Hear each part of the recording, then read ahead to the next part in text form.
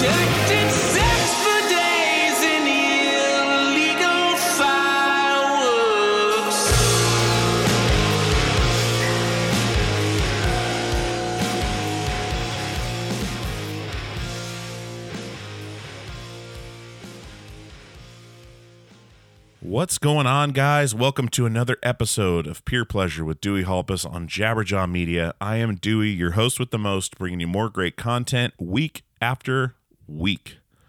This week, I sat down with Mr. Spencer Charnas from Ice Nine Kills. I don't know a ton about Spencer. I didn't know a ton about Spencer.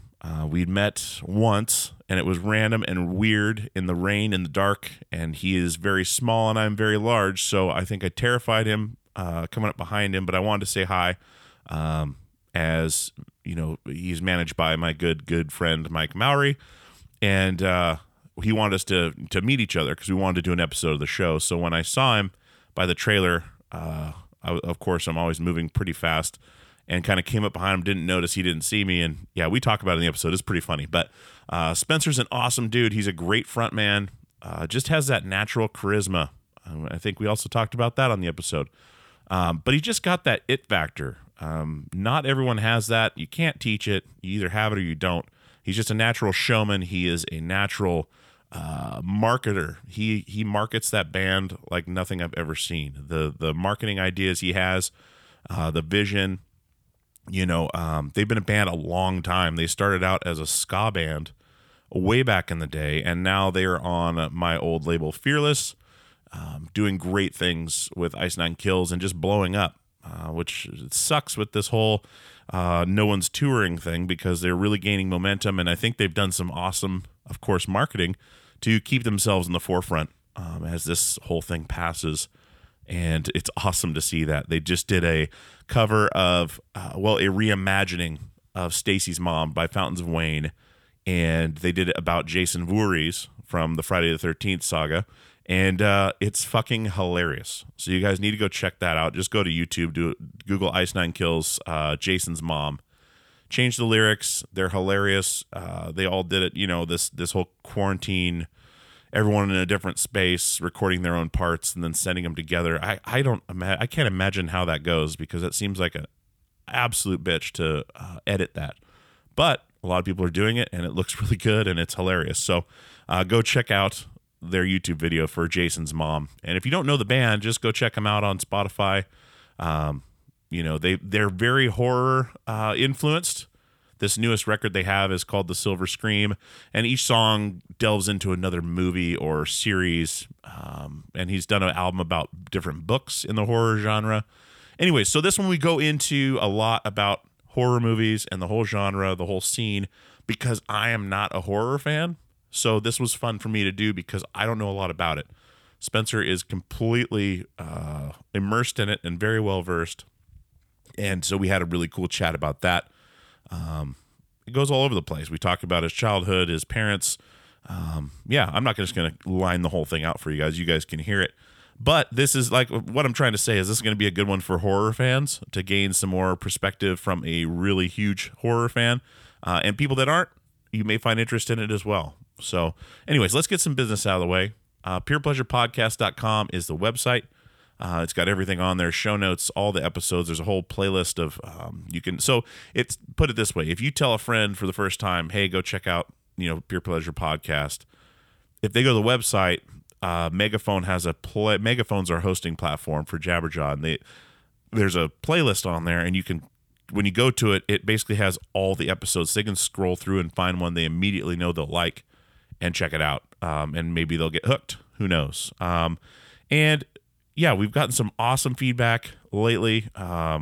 We had a couple people have reached out saying they've listened to every single episode of the show, and this I believe this is episode 151, so that's at an average of an hour a piece.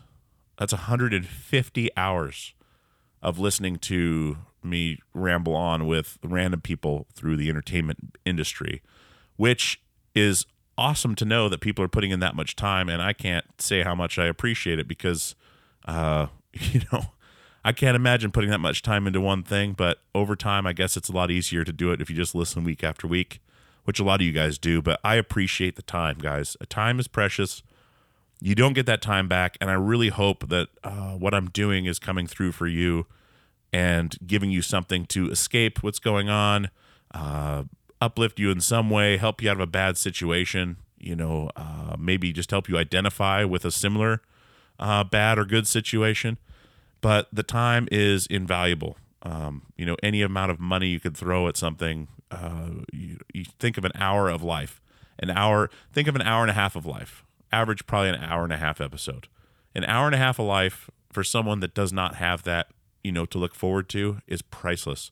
And I think we take it for granted, what we spend our time doing. So hopefully when you're listening to this, you're doing something else productive and just letting my voice and the other person, just kind of go into your subconscious and gather something while being productive, because life's short. And I just really appreciate it. Appreciate having you guys week after week. I want you guys to check out Thunderbolt Guitars on Instagram. Nick over in Detroit made me a custom guitar. It's the most badass guitar I've ever played. Send him some ideas, get some prices, see what he can do for you. He's completely open to ideas, which is so badass with a guitar company, because once a guitar company gets off and rolling and they're so busy with what they do, it's hard to get anything truly customized. So now's the time to get in with Nick and get your idea made into a reality. It's like nothing I've ever seen, guys. Seriously, check out Thunderbolt Guitars. All right, guys, I've been rambling on. I'm at 6 minutes already. And I try to keep these intros really short because I know you guys don't want to just hear me ramble on. Maybe you do. If you do, write me. Let me know. But I like to just get into the episode. So without further ado, let's get into my conversation with my man, Spencer Charnas from Ice Nine Kills. Here lies a lifeless bride and groom, till death do us part came far too soon. Buildings burn and people die all of the time. But I heard that you reap what you sow, so around and around we go. And when you see my face, you'll know you can save yourself or save your soul. But you meet the man whose life you stole, with weathered wings and broken bones. Fly for the fallen, flies the crow. You can save yourself. Send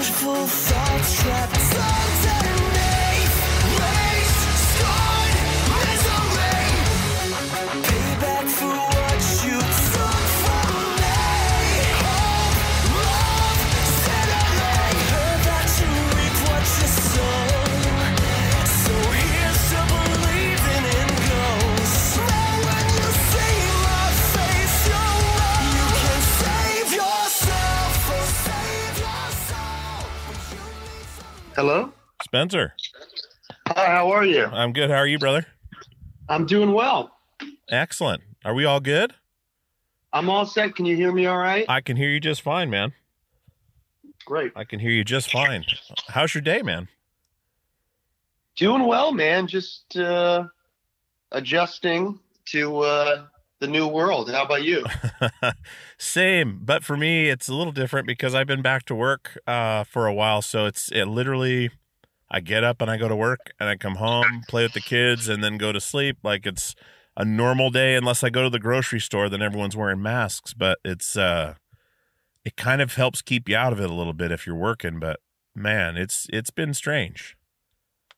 I couldn't agree more. Yeah, it's been really strange. So you're on lockdown. You're down in California, right?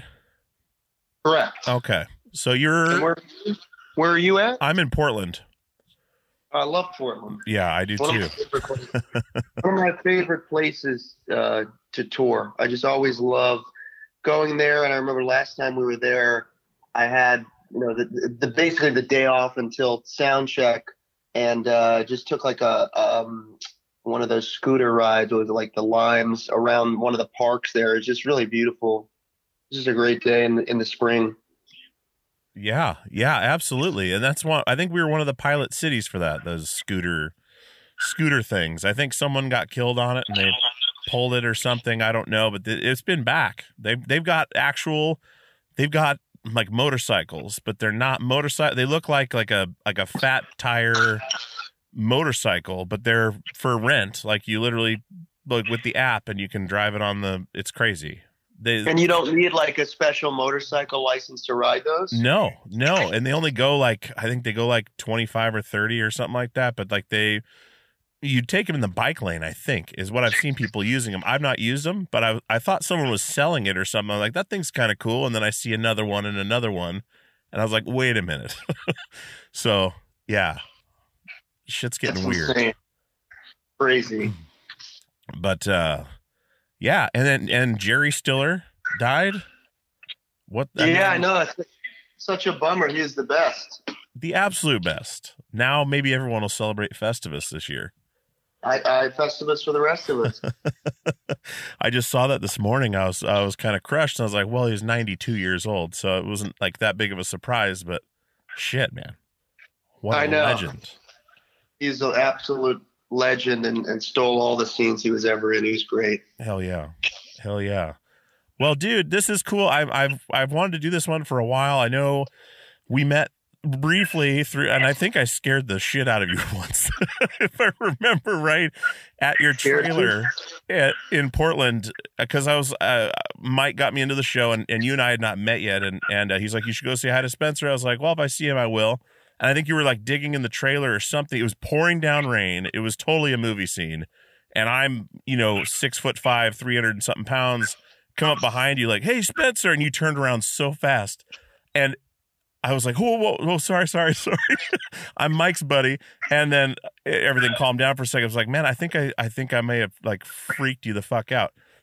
So I apologize for that off the bat. But no, was that the last time may have been the last time we played in Portland when Falling in Reverse didn't show and we headlined? No, this was, you guys were headlining at the Analog Cafe. Oh wow. Yeah. Yes, I do remember. It's like almost like a VFW upstairs kind of a thing. Exactly. Yeah. Yes, I do remember that place. I think we played there twice. Once with Chelsea Grin, and then one time with the headlining show. Yeah, this was with what's his name? Jason something. I think he plays for Chelsea Grin, or did. The super good guitar player.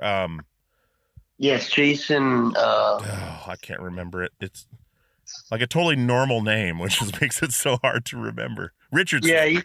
Yeah, he's in All That Remains now, right? Yeah, Jason Richardson, I think is it.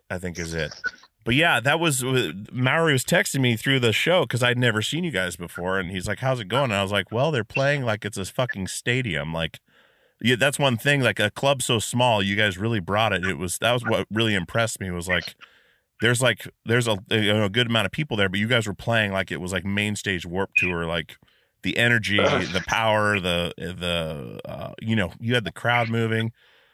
I love seeing that stuff, especially in a smaller venue. And I was like, these guys are going to be massive because you just look at how you portray yourself, and how you play every show like it's a huge fucking show, because it is. I mean, you never know who's there watching, and it's a cool thing to see. So I've been talking to Mike about this for a long time, and it's like, finally, like, you know what? Let's do this. Let's do this. Everyone's home. Make it happen. Well, thank you. I appreciate that. Yeah, you bet, brother. So, I don't know a lot about you or where you come from. Do you come from the East Coast? Yes, originally from just north of Boston, and basically was there most of my life, very close to the town of Salem, Massachusetts, which obviously has a sort of a sinister historical story revolving around the witch trials and stuff. So I think that sort of seeped into my subconscious, and then ended up moving to Salem for a few years, where my family still lives there. And a couple of years back, I made the move out to Los Angeles, and I've been here ever since. Man, when I'm not on the road. When I'm not on the road, of course. Yeah. Are you an only child? No, I have a older sister who lives in New York. Okay. She's great. She's a psychologist, and she's always we're always getting into debates about why people like horror and stuff. So that's always a fun topic for us. Yeah. What does she say that doesn't agree with what you think on that? On debating that. Well, I think that she doesn't think horror is evil or anything, but I think we differ in our ideas of entertainment. I'm the kind of person who thinks, anything goes, because you should be able to separate entertainment from reality. And I don't think that there's anything wrong with excessive violence in entertainment. And I think anyone who can try to blame real life violence on it, I think is misguided. I got that. Okay. So I think it's weird for me. I've not been a huge, I don't know how I feel on horror, because it seems almost like when I watch a horror movie, it's almost like I get angry because with the music and like the loud noises and stuff, like obviously it's going to freak you out when something hits, and it almost seems like it's going to happen. You're just not quite sure when, and then it happens, and you're like, fuck, you got me. Even though I knew it was going to happen. I get like, I look at it that way. Like, it stresses me out because I'm like, okay, something's going to happen here, and I'm trying to be ready for it, but then I jump every time.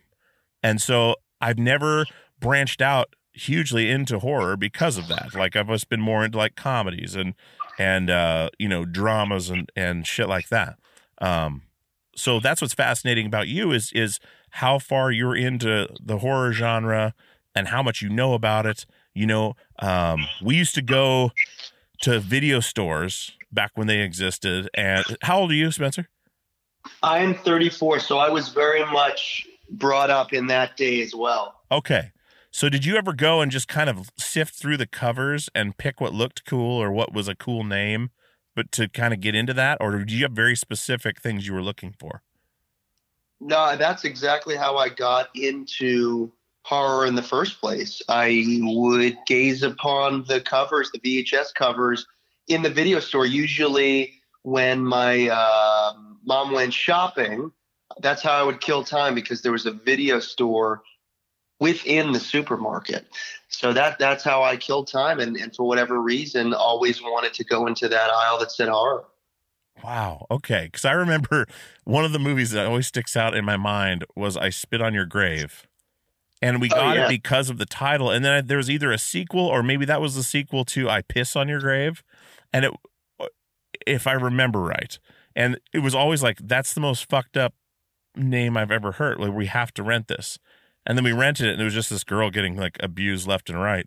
Like, it was just like, I don't know how many times we watched it, but it was just like, we have to find more of these movies. And then eventually the more we watched it, did that thing where I was talking about, where it kind of would stress me out. Like, fuck, this is going to just hit me. And I just kind of got away from it. But yeah, the rest of the guys in the band were totally into it and still are. But now I find myself watching a lot of Disney Plus because of my kids. But I do remember that title, and actually that one is really brutal, and there's no comedy value in that particular one. I think the first time I heard about that movie is when they made a joke in the original Scream, and the girl in Scream is about to be attacked in the garage, and she says to the killer, because she doesn't realize that this is the killer, she thinks it's just one of her friends in the Ghostface costume, and she says, well, what is this? I spit on your garage. So that's the first time I think I heard. I was like, what does that mean? And I checked out, I spit on your garage. That didn't exist. And then someone explained to me, no, that was a joke. It was talking about I spit on your grave. And that's how I found out about that film. Man, what did your parents think of your fascination with horror movies? They were always very cool about it and let me see the movies at a very young age. I think they thought I would grow out of it, but they were never like super huge horror fans, but I think respected the genre. They always told me about this really interesting story when they were pregnant with my sister. They went to see a film called Invasion of the Body Snatchers back in 1978. And in those days, I guess it was very common for there to be like a sneak preview before the film you went to see. It'd be like a double feature. So you'd buy a ticket for Invasion of the Body Snatchers, and there was another film. So they went to Invasion of the Body Snatchers and then saw this film before it. And they said it was the scariest movie they ever saw. They'd never seen anything like it. And after that film finished, it made Invasion of the Body Snatchers seem like really tame and kind of not scary. And that film was Halloween. So I think that whole story always really interested me. That imagine not knowing what Halloween was and going to see that, especially in that time where there weren't really those movies out. And I think maybe that was part of the reason they liked the genre enough to at least let me see it. Mm-hmm. That brings to an interesting point too, is a lot of parents think, like we were talking about a second ago, like if extreme violence, in movies, video games, things like that can drive people to do other things. But it seems like most, like, especially like podcast wise, like true crime podcasts, like there's some fucked up things that people do to each other. And I know a lot of these movies get ideas from actual real events or real action from people that were not influenced by them at all. And so it's kind of a crazy thing to think that these movies or video games inspire, violence in a way that people, everyone wants to find a scapegoat when something bad happens, like with Columbine, it was Marilyn Manson and video games and blah, blah, blah. Have you guys ever had that backlash at all from you guys being so visible from that genre? Yes. The funniest instance of that was when we were not allowed to play at the Orlando House of Blues because it's a Disney-owned venue. And we got the call about, I think, 2 months before the tour was supposed to be starting, and they said that we can't play that day. And I was like, asked my agent, Eric, I was like, what do you mean? He said, well, it's a Disney-owned venue, and they have a long history of banning bands. And they've banned Cannibal Corpse and Every Time I Die and a number of other bands. And I think that they just see the list of bands that are, proposed to play. And if they has Die or Kill or something in it or something questionable, they look into it a little further and they found that they didn't like our imagery. They thought it was too evil to be associated with Disney. So there was that, but then instead of kind of whining about it on our end, we just put up a really funny line of T-shirts, which took Disney characters and made them into the villains from the slasher films. And it was actually one of our most successful merchandise lines we've ever had. So it turned out to be really good for the band because we got all this press from a number of different media outlets online covering the story. And it ended up being really funny. And that's really the biggest backlash we ever saw. Wow. Did they end up letting you play then after all that shit happened, or did the show never happen, but you made the best of it? No, the tour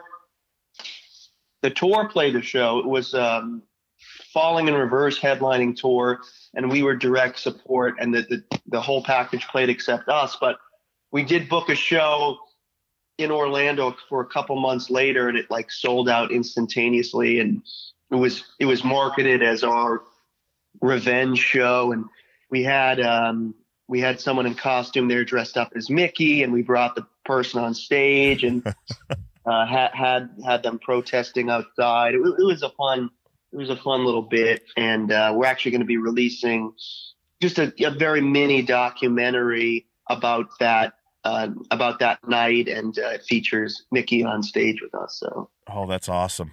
Look out for that. What this will circle around, but what do your folks do for work? My dad is a lawyer. Okay. And my mom is a dental hygienist. She's since retired, but that's what she did as I was growing up. Interesting, because you have a very interesting and I think a very excellent knowledge of marketing. And like marketing yourself, marketing the band, and I'm wondering where that comes from, that spark, because a lot of people's parents, were either in marketing or sales or something where they were kind of exposed to that and what happens when you do certain things. But it doesn't seem like that's the case for you. Where do you get that from? Well, I think both of my parents they're very smart people, and they're very clever, and they have great sense of humor. And thank you for saying that. I appreciate that. For marketing, to me, I think probably that's where it comes from. Everything is sort of done with a wry sense of humor, and I'm always drawn to plays on words and catchy phrases. I think it must have come down from them, and then a combination of that, and always, for whatever reason, appreciating good marketing that I have seen with either movies or music or television. Anytime I see great marketing, I really take a step back and applaud it. And I remember one piece of marketing that was particularly captivating that I saw in the last few years. There was a movie that Blumhouse put out called The Gallows, and it takes place in a high school where there's a ghost. It's sort of a found footage film. And in the trailer, they used the song Smells Like Teen Spirit, but they did a very different version of Smells Like Teen Spirit. It was like this stripped down, really haunting version with a girl singing, and they changed the chords, and the tagline was "Every school has its spirit," referring to the ghost. And I was just thinking, wow, this is brilliant marketing. So whenever I see that kind of stuff, I think it influences me in some ways. And it's like a rush to try to figure out how to market something for me. And when you finally land on something that people go, ooh, like that makes me always have an excited feeling. Mm-hmm. That ties in a lot with what I'm thinking, because I mean, like horror is a pretty big genre, but it's also kind of and you look at like mainstream society, it's kind of this offshoot kind of niche thing where a lot of people can look past it. Also with the marketing thing, where marketing's really good marketing is supposed to make the general public not know they're being peddled to or sold something, but the fact that you see it, acknowledge it, and then applaud it is super interesting, because it's something that the average Joe doesn't do. They'll go buy the product and not think another thing about it, or go see the movie. They don't. I mean, they're blind to it. Like, because it's super focused, and really good marketing is never really seen. That's interesting that you picked that out.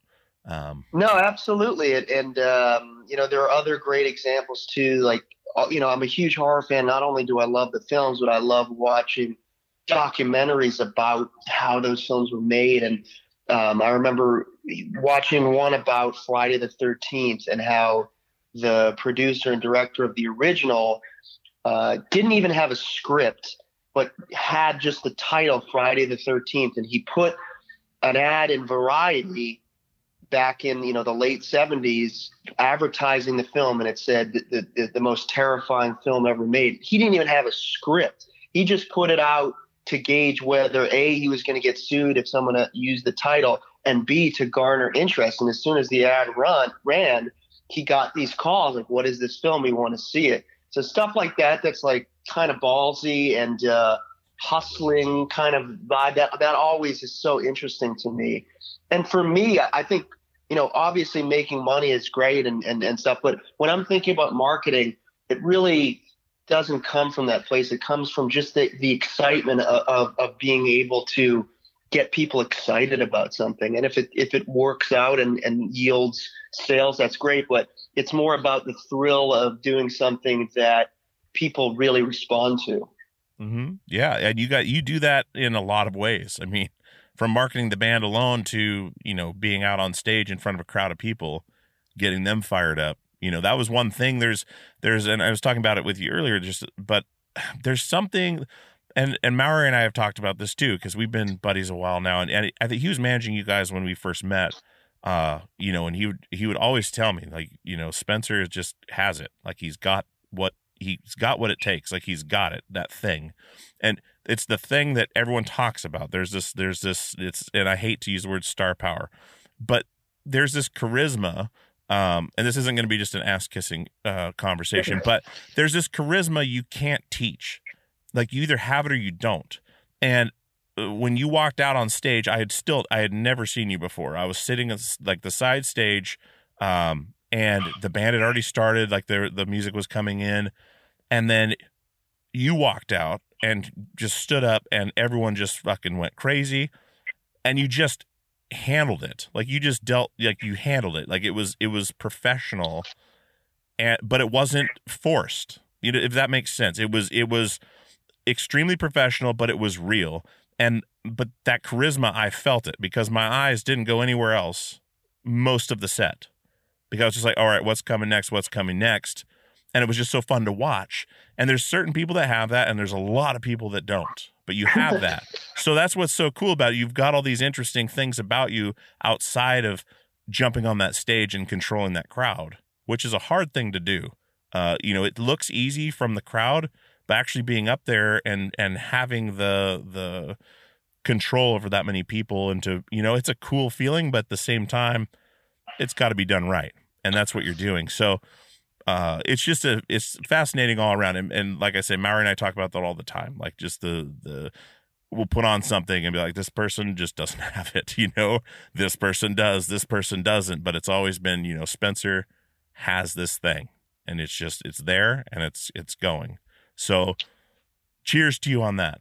But, well, thank you. I appreciate that. It's very nice of you to say. But taking it from the stage to, to everything, every other facet, especially now that the stage isn't available, the merch stuff you're doing, where you're releasing. I think last time Mike and I were together I was down in LA, and he was talking about I think it was the Jaws release, merch, like how you guys are, using marketing, but also, giving the fans what they want. But being able to stay afloat, without being able to tour. I mean, these ideas are really interesting, where you've got your clothing line, but then you do these merch drops.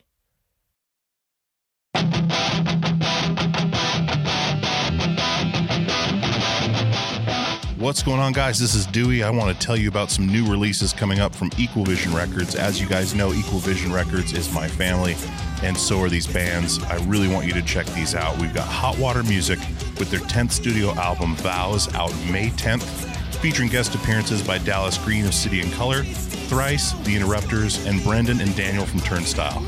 See them on their 30th anniversary tour with Quicksand in the States in May and June, and Europe in November. hotwatermusic.com for more info.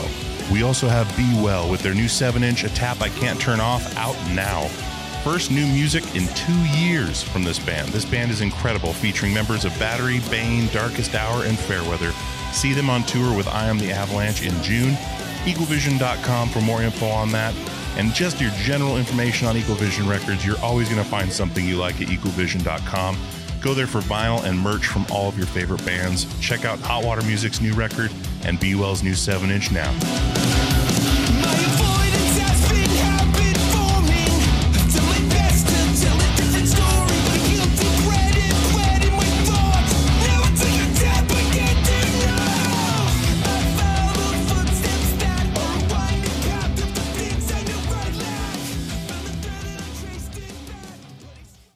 What's going on, guys? This is Dewey from Peer Pleasure, and I want to tell you about our newest sponsor, DistroKid. DistroKid distributes your music across all online platforms.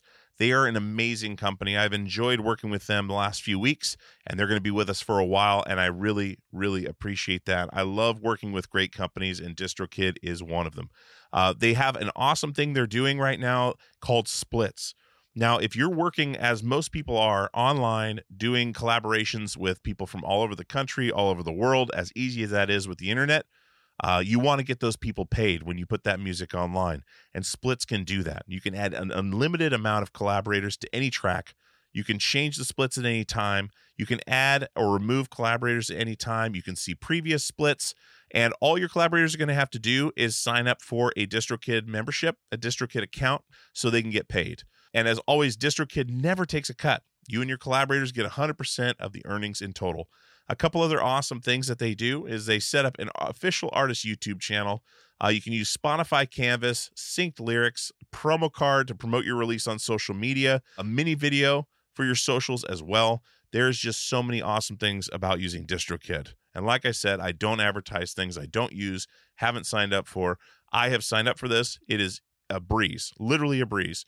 And you can get going right away. So definitely check out DistroKid, and I want to give you 30% off your first year's DistroKid membership at any level. That is distrokid.com/VIP/PPP for Peer Pleasure Podcast. Once again, that is 30% off your first year's DistroKid membership at any level. distrokid.com/VIP/PPP. Go check out DistroKid right now. distrokid.com/VIP/PPP for 30% off.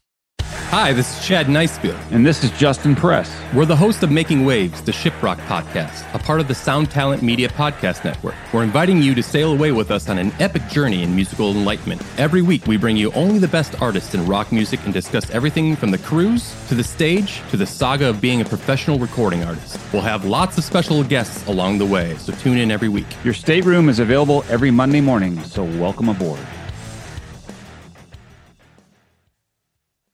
Hey guys, this is Dewey from Peer Pleasure, and I wanted to tell you about Premium Pleasure, our premium subscription service that's available now. peerpleasure.supportingcast.fm is the website. There's 3 tiers, Tier 1, Tier 2, and Tier 3. Tier 1 is $5 a month. It gets you the ad-free experience. Tier 2 gets you access to the Peer Pleasure Passcast. It gets you access to the videos of the interviews. It gets you merch discounts. Tier 3 is $20 a month. That gets you all of that. It gets you the Passcast, gets you the video footage, discounts on merchandise, and monthly Zoom calls with myself and other guests. We're going to have all kinds of stuff in there for you. There's all kinds of stuff in there for you now. There is, I believe, 30 to 40 videos of these interviews. There is multiple episodes of the Passcast. The Passcast is a podcast that I started separately that is me and another podcaster or me and a guest discussing a deep dive into their favorite episode of Peer Pleasure. So there's a bunch of those on there. So-and-so and I would talk about the Chino Moreno episode. So-and-so and I would talk about the Yvette Young episodes. And we would do a deep dive and tell where they came from, how we got the guest, stories of that weren't discussed on the podcast or maybe weren't in there. It's just another glimpse behind the curtain.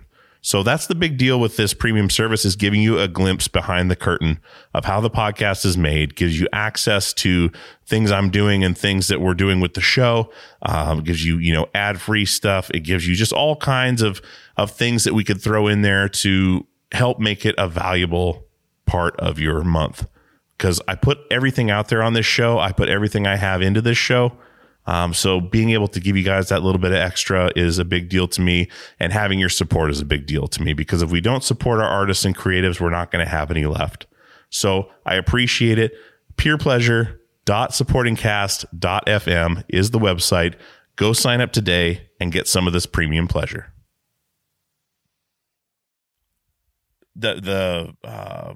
It's for like a different movie every time, right? That's how that works. Yeah, Nightmare on the Ninth. Yeah. Yeah, Nightmare on the Ninth. Tell me about that, because that's something I've never seen before. Well, thank you. And I really, honestly, I got the idea. I live in Los Angeles now, and I would be eating breakfast on Fairfax all the time, a few of my favorite restaurants there. And I would constantly be in awe of the line wrapped around the corner to get into the Supreme store, which I think is like their flagship store in Los Angeles, or one of them. I don't know if it's the original store or whatever. But I was fascinated by thinking, what is going on at Supreme that people are so diehard. And just doing a little bit more research into it is a very simple concept. It's collectibles that come and then they go. And I think that it's always those kind of simple marketing techniques that excite people. And that's the kind of stuff that excited me when I was growing up and obsessed with these movies and these bands. I wanted to collect everything. And we just sort of adapted that to the Ice Nine Kills brand and tried to make an event out of every different launch. We usually don't just do photos. We do a video trailer that features the merch, and we try to make everything kind of seem larger than life, like those films. And our fans are so awesome. Everyone says they have the best fans, but we really do. They're just so supportive of us. They've got great taste in collectible items, and we couldn't do it without them. And it's really cool to be able to provide them something to look forward to. And that's what we've been doing with great success. And it's always a fun project. And we've got a whole team behind the scenes that is absolutely pivotal in everything we do in that respect. We work with Absolute Merch, and they're heavily involved. Obviously Mike and the management team, and we've got a great artist, Mike Cortada, who does basically all the art we do on those drops. And it's just a great team effort, and it's cool to have that sort of in our back pocket, in the sense that there's a plan every month for merchandise. It's not just like sort of at a whim, we should release a new shirt. It's all very planned. Mm-hmm. Mm-hmm. Okay. And I'm seeing a lot of the creative side to what you're doing, and kind of where you get that creative spark from. But where does the leadership spark come from for you, Spencer? Because it seems like you're a born leader. Like you're thinking ahead. You give like simple things, looking at it like a sociology experiment in this conversation. Like, you give credit to your team, which is a leader does that, right? But like, at the same time, you're planning ahead, you're coming up with ideas, but you're also leading this band that has been around for a really long time. And people come and go, as in every band, right? But you've been the consistent leader. Do you remember where that came from for you? Like, did you play sports as a kid? When did you get that taste or opportunity to become a leader? I think it just naturally fell into place. I think the first time I really exhibited leadership skills is when I formed the band back in high school. And the guys that I was working with, most of those guys are still some of my best friends. And I think the key was not only me being a good leader, but them realizing that I was the leader and being like, this is kind of Spencer's show, and I know he's not going to do us wrong. So I think it really started from that. And, the other guys that I formed the band with, great musicians, great people, great talent. I think I was the one that always had sort of the clearest vision of what I wanted, and always was the guy sort of never not thinking about the band. I didn't do anything in high school. All I did every day was just think about, how do we get signed, or what is our next demo going to be like, and all this stuff. And I think it just sort of fell into place in that regard. I never really woke up one day and I said, I'm going to be the leader here. It just kind of happened organically. That seems to be the best way too. That's interesting that it happened with the band, or not even before that, but that big moment when it started, because I mean, I've been there too with John from, we were in Anatomy of a Ghost first, but when he moved down from Alaska before Portugal the Man, he would, we actually had jobs. He moved down. He would just talk to fans online. He would write music. Like, we paid the rent. He didn't work. Like, we just had, because he had the plan, like the vision, the plan, the songs. And so I know exactly what you're talking about from the other side. I was the guy, like a parts guy, and had been in it, from the beginning, but he always had that vision. So we kept him moving. Like, we would do what we had to do to keep him focused, or be able to focus. He was always focused, but took the weight of other things off of him so he could create. It's just an interesting thing how that happens. It does happen in a natural way, and you just all kind of realize it.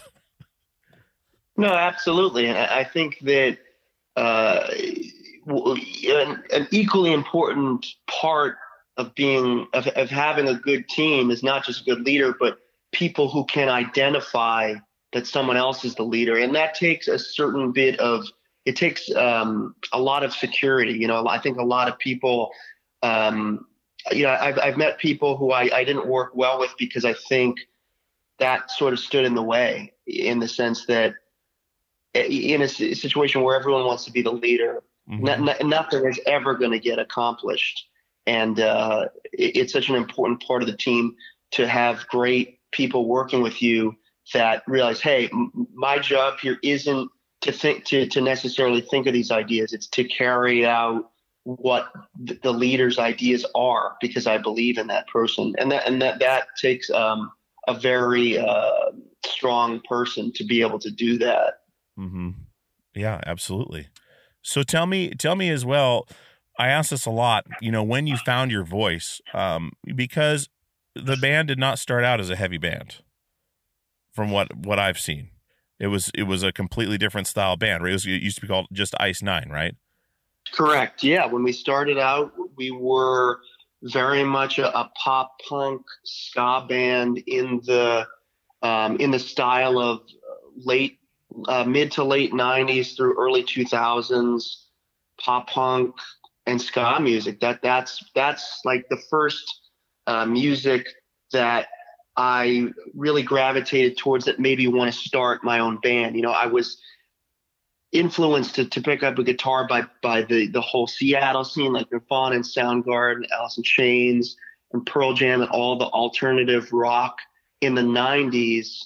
And I loved bands like Korn, and Limp Bizkit, and that whole like Family Values tour scene. I actually went to the first Family Values tour. I was 12 probably at the time. And, but it was a Goldfinger show, at the Worcester Palladium. It's the first time I'd ever gone to that venue, that made me want to start writing my own music. Cause before that we were just cover bands. And, that's how we started. We started in that world, and I still love those bands, and we still have that little bit of a tinge on our songs, even though they're really heavy, to the point where on the last album, we're not featuring guest performances by heavy bands. We're featuring Phoenix TX and Less Than Jake and Finch and Mest. So it's cool to still have that influence in the band. Absolutely. So you're friends with the Finch guys? Yeah, I'm friends. I really only know Randy very well. R2K. R2K. Shout out to Randy. He listens to this show. We talk all the time. Randy's great. Yeah. And he just happened to be living in Salem, and I met him randomly at a bar one night because he was friends with Joe, who would end up becoming our bassist and singer. And we just clicked and started writing music together. And we had this one song that was so clearly influenced by Finch. And I was like, we got to get Randy to play on this song. And he did. And he did a great job and has joined us on stage to play it, which was really cool. Oh, rad. Man. Yeah, he's great. Yeah, I didn't mention to him we were talking today, but Yeah, shout out to Randy. He's a badass. So, and funny thing, when we first moved down from Alaska to do this thing, like to try to get signed and tour, the first show we saw in Portland was Goldfinger and Goldfinger and A, which is Daniel P. Carter's band. He does the Swim podcast. He's on BBC Radio 1 in the UK. So yeah, it all ties. So I have John Feldman on this coming Friday, on the show. Oh, awesome! Which I know you guys are hanging and doing things, and which is also really awesome to hear, because I would love to hear how that's gonna work out. And I know we can always cut this stuff out if it's not been announced yet, but I'm fascinated to hear what's going to come out of that collaboration, because it's definitely. I mean, it's a trip to sit down with one of the people who influenced you to play and write music, and he's awesome. Just in the last months was the first time I really met him in a songwriting sense, and we've been getting along great and coming up with some great stuff. That's awesome, man. He is a firecracker. He is one of the most high energy individuals I've ever met. But I'm stoked to hear that stuff. So, but when did you find your voice as far as the heavy side? Like, what turned you from that?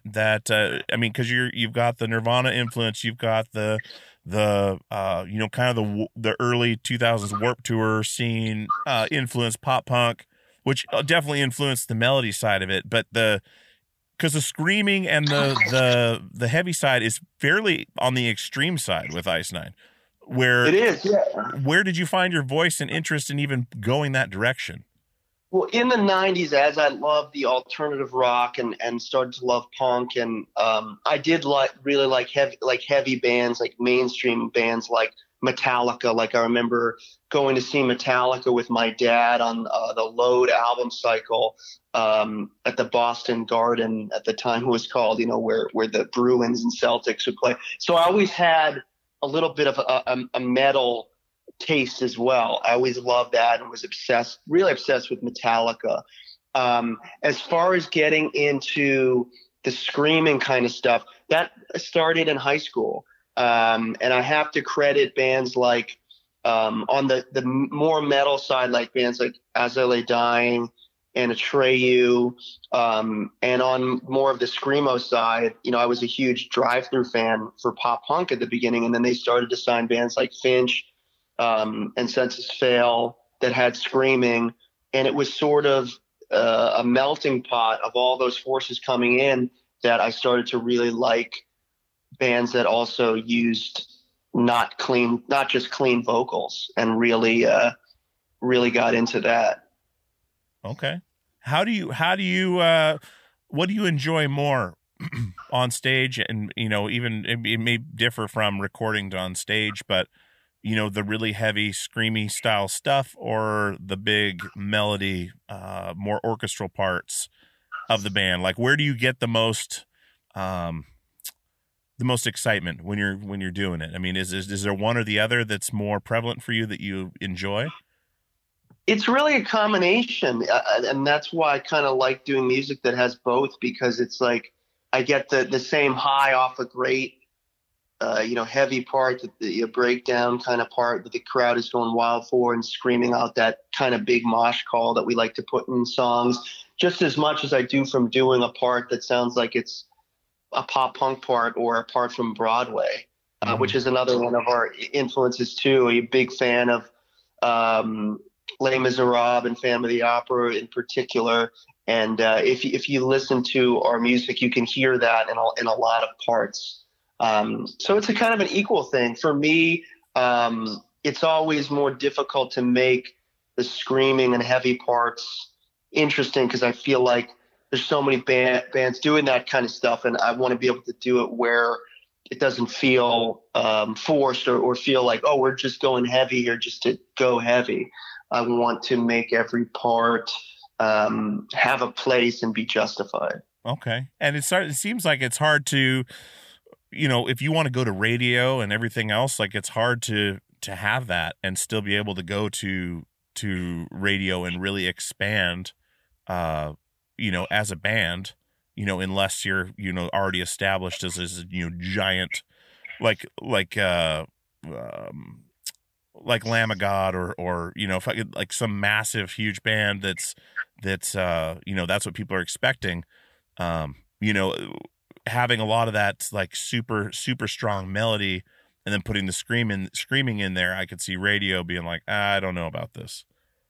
No, absolutely. I think we're fortunate. We're one of those bands that throughout our entire catalog, especially since the point where we started to inject harsh vocals and not just clean singing into our catalog, we always had sprinkled in some songs that were just singing because I love that music too, and our fans have always embraced both sides of the band.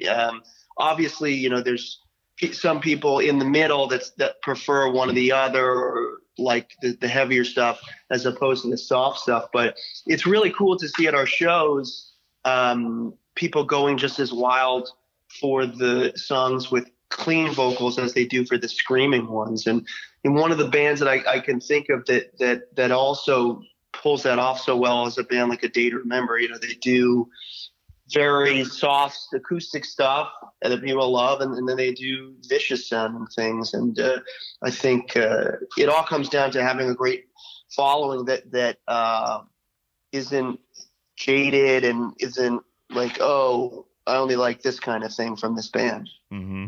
Yeah, absolutely. Do you guys do the Comic-Con stuff at all? It seems like that would be like a good spot for at least your fan base too, like to connect with you guys. Is that something that you guys have done before? We haven't done any official Comic-Cons, but we have done similar horror style conventions in the last few years. I try to get that stuff done anytime we're not touring, but unfortunately a lot of those great ones fall, when we're in California and there's one on the East Coast or vice versa. But we've had tremendous fun at those conventions, and not only meeting our fans that are our pre-existing fans, but meeting new people who don't necessarily know about the band, and the way we have our booth displayed, we're the band that turns your favorite horror films into music, and we've definitely spread the word quite a bit at those conventions. Okay, that was such a cool idea, by the way, to do that with at first the books and then the movies. Mike had mentioned that idea to me, and I was like, that's interesting. I've never heard something like that before. And then as songs started rolling in, it started to make a lot more sense. That was another, just a great marketing deal, but at the same time, tying into something that you're, insanely passionate about. That was a great idea. So how I know you're switched on to horror with, being a fan of it and, kind of living it in a way, but how switched on are you to the current horror scene? Like, are you to the point where you're making contacts with people in the business that are making these films to possibly make one of your own, write one of your own, or score some of them? Is that kind of on the radar at all for you? Yeah, that's obviously something for me that I'd love to continue to pursue. And being in Los Angeles, it's such a great town for networking and stuff. And we've met some great people that have actually, in the horror world that have become fans of the band. Some executives at some of the movie studios like Blumhouse have really taken a liking to the band, even like have come to our shows when we play in Los Angeles. And it's just exciting to get love from the industry too. And I've done a podcast with Fangoria before. There's another podcast I'm doing this week with other horror affiliates, and it's just it's cool to be, especially in a town like this where it's the movie business, and to be doing this music that's so centered around that. Yeah. Have you come up with your own ideas for movies and things like that? Or is that something you would do? or would you want to stay more on the fan side, scoring it, adding to something else? No, I think I'd love to do our own film, and that we sort of dabbled in that with the last album with the series of music videos we put in, and the DVD that's going to be coming out very soon has all of the videos tied into one story, and it comes in like a VHS cassette box, but it slides out to have the DVDs. And yeah, you can be sure there's going to be a lot more film elements tied in the future with whatever music we're doing. Man, that's awesome. That's it. See, once again, that awesome marketing, man. Yeah, that's killer. So tell me, so with fans of like things like horror, Comic-Con, anything like that, there's been some weird experiences. Have you had any weird fan experiences, weird gifts or things like that? Like I had not kind of similar, I guess, where I had Tatiana from Ginger on the show, and we did it in person. And when I showed up, it was the last night of tour, and she had no room left for her shit in her suitcases because so many people had brought her things, paintings, pictures, and they have like a very dedicated fan base as well. Have you had any crazy or weird experiences with that? I think when you're a band like us that's so immersed in horror and these songs are revolving around such iconic things, we're going to attract weird, and that's our goal, because we're weird guys. We're doing a weird thing. Mm-hmm. So nothing really surprises me anymore, but our fans have brought us every time we do shows and VIP meet and greets, they bring us tons of fan drawings and really clever versions of their own songs, but drawn out. And by the end of a tour, our bus is just littered with the stuff, and we hang it up everywhere on the bus, and we really do appreciate that kind of stuff. So sure. Thank you. Has anyone brought you anything that you didn't know existed, but like was something like, holy shit, like completed a collection or something where it really like set you apart, like, or set apart where, I guess it's kind of a broad question, but I know sometimes people get like something was in their family or something, or that they brought as a gift that totally like blew your mind as far as like, whoa, it having to do with like a movie or anything like that? Yeah. A fan of ours that has since become a good friend of mine. We actually had met him when we did this really cool thing revolving around one of the filming locations from the original Scream.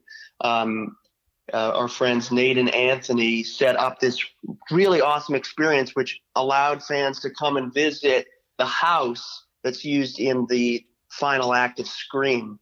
And they invited us there, and we actually performed in the garage that scene takes place that we were talking about earlier, where she says the shit on your garage thing. And that was a really cool experience. And as sort of a thank you, they've given those two have given me some great gifts, and one in particular was the actual lamp used in one of the scenes in Scream 4. It's covered in blood, and it's you can see it very clearly in the scene in Scream 4 where the killer jumps out of the closet and just eviscerates this girl, and it's on my nightstand. That was one of the first times I ever got like a screen used prop, and from one of my favorite franchises. That was a pretty cool gift. That's killer, dude. That's badass. It sits on your nightstand. That's awesome. That's a special one. Yeah. That is a special one. Definitely, yeah. I couldn't believe it. Wow, dude. So tell me about Jason's mom, because I was literally on the roof of a hotel we were building, and I got a text from Mike. He's like, check this out. And I was like, okay. And I had my Bluetooth speaker on, and it kicks in, and I'm like, Jason's mom, what the hell is this? This is Stacy's mom. But then It kicked in. I was like, okay, this is Ice 9. And it was fucking hilarious. Absolutely hilarious. This is before I saw the video for it, or before it was released or anything. where did you get the idea to do that? Because that was pure genius. Was this like a quarantine boredom thing where it's like, hey, this works, and then like turned into something? It's so funny how ideas come about, and sort of retracing your steps to see how you got somewhere. This idea came from a call we had with our record label, Fearless, who were putting together this live stream event, which aired a couple of days ago, called Fearless at Home. And they wanted us to do something for the event. And they were asking me, maybe we could do an acoustic version of one of our pre-existing songs. So I said, let me think about what we could do, and I'll get back to you. And I don't know where it came from. I was just thinking, I was thinking about Stacy's mom, because unfortunately that really talented guy Adam, who wrote co-wrote that song, tragically passed away from the coronavirus. Mm-hmm. And I think that's maybe why that song has been in my head. But I've always really loved Fountains of Wayne, especially that song and Sink to the Bottom. Just great, like, alternative rock songs from that sort of like heyday of alternative radio. I love that sound. And I started to think, oh man, Jason's mom, that would be so perfect to take that song and make it about Mrs. Voorhees. And I researched online, and I couldn't believe no one had ever done that. At least I couldn't find any parody song that took that and did it with Jason. So, and then I thought about that, and before I wrote the lyrics, I thought, oh my God, it's Mother's Day next month. How perfect is that? They were going to do this stream the day before Mother's Day. This is like just unbelievable coincidence. So I said, this is the idea. It's like fate that this is all falling into place. And I sat down and I wrote the song out, and I went over to my bandmate's Joe's house, and he had a couple of really good lines that we used, and we recorded it, and it was really cool, and it was a team effort. Everyone in the band did their own part, and it came together really, really great. And it was awesome to see that the reaction was so positive, because we always have an element of humor in the things that we do. We do songs that can be very serious and graphic, but we do funny stuff too. And I think there's always that element involved in everything I do, because I love, not only a huge fan of horror, but I'm a big fan of comedy, and especially like in music when it comes to bands like Flight of the Conchords, or like even Weird Al and Tenacious D. Like that stuff always is really cool. Like Adam Sandler when he would do songs. So it was cool to see that 99% of the people were like, oh, this is awesome. Not like, oh, what this heavy band is so cheesy. It's like, if you're saying that, you don't get what we're doing here, you know? Yeah. Well, cheesiness, and that's maybe a derogatory word in this case, but cheesy and horror go together. They always Exactly. have. And so of course a band that's focused around horror is going to have some cheesy, but that's part of it. Like that's, of course, you guys, no one takes themselves too seriously. It's all tongue in cheek, but like it's, if you want it to be, it can be extreme and brutal and serious, but at the same time, you can go switch gears right over to something like Jason's Mom, and it's hilarious, but it's also like really good. Like the lyrics are ridiculous.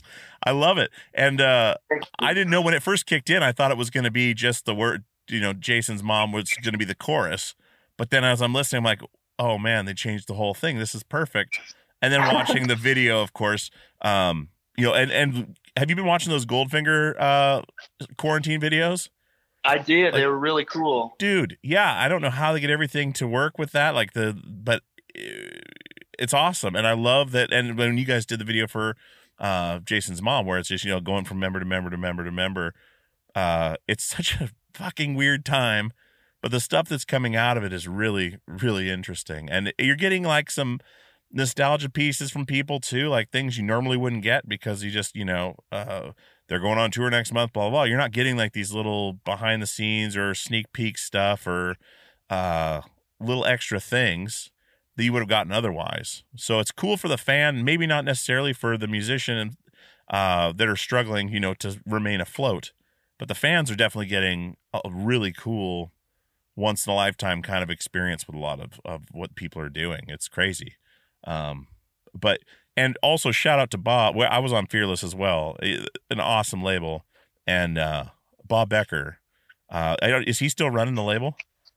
Yeah, he's still definitely involved. He's always been really cool to Ice Nine Kills, and definitely one of the first people, outside of Mike, of course, that believed in the band. And him and I shared this funny story all the time.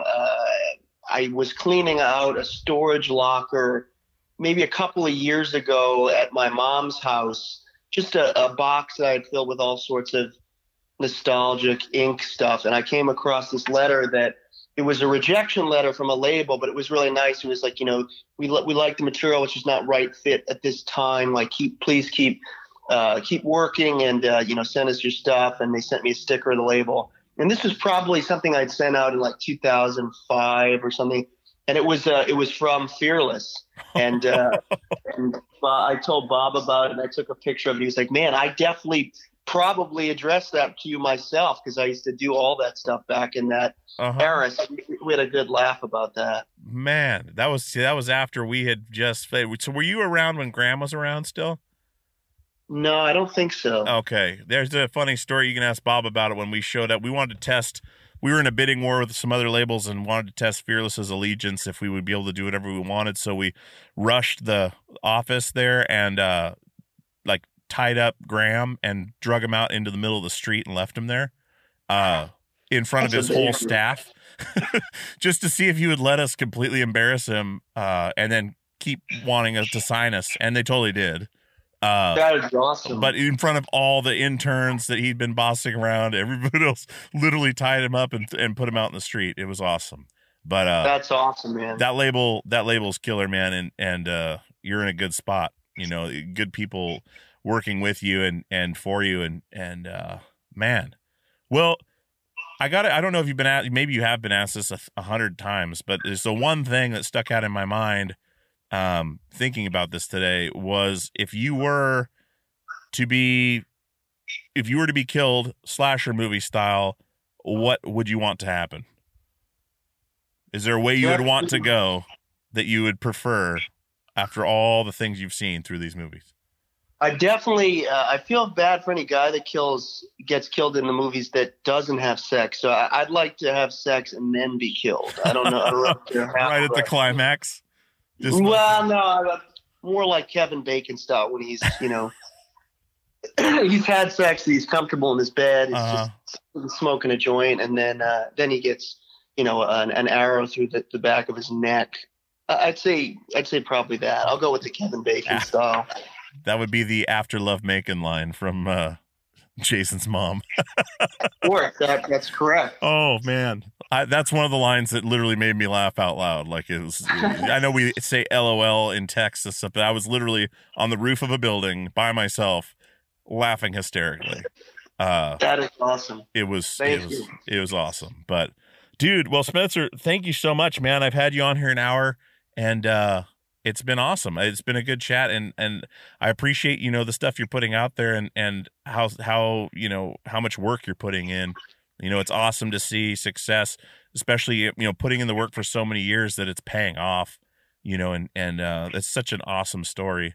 And, you're doing something unique, and cheers to you, man. I really appreciate it. Thanks, man. Thanks for having me on. It was a really fun chat. Awesome, man. Well, we'll catch up next time you're in town, if I'm down in California rolling around. Mike's usually my driver, so I'm sure we'll run into each other. Right on, brother. Take care, man. Thanks again. You bet. Bye-bye. All right, guys. I hope you enjoyed that conversation with Spencer Charnas from Ice Nine Kills. What a amazingly well-spoken, intelligent dude. I love talking to people like Spencer because I'm always inspired, and I always learn something new. And, it's not, with him, it's not a rehearsed thing. It's just how he is. And that's something, over the years of, kind of watching from the sidelines, you can tell when someone's, phoning it in, and he is not. So go check out Ice Nine Kills. Go check out Jason's mom on YouTube. I absolutely swear to you, you will laugh your ass off.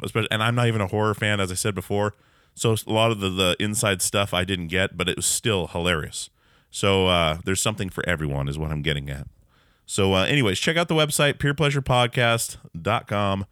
Write me an email at peerpleasurepod@gmail.com. And definitely go tell some friends. If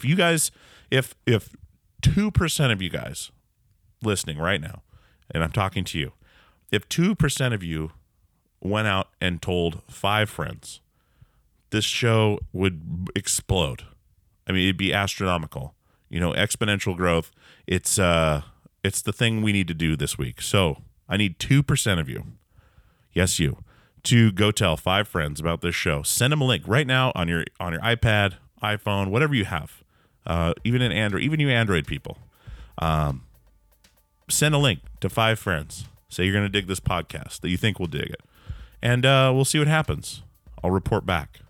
But yeah, that's your call to action this week. Tell 5 friends, text them, email them, call them, wrangle them around the neck, and just say, hey, fucking sign up for this right now. Subscribe to this. You'll like it. Anyway, I am going to get out of here. I appreciate you guys so much. I love you guys. You guys are amazing. And, having an audience is such an interesting thing and a precious thing. And I do not take it for granted. Every one of you that listens to this show makes it worth doing. It makes it special. And, yeah, I mean it from the bottom of my heart, guys. Thank you so much week after week.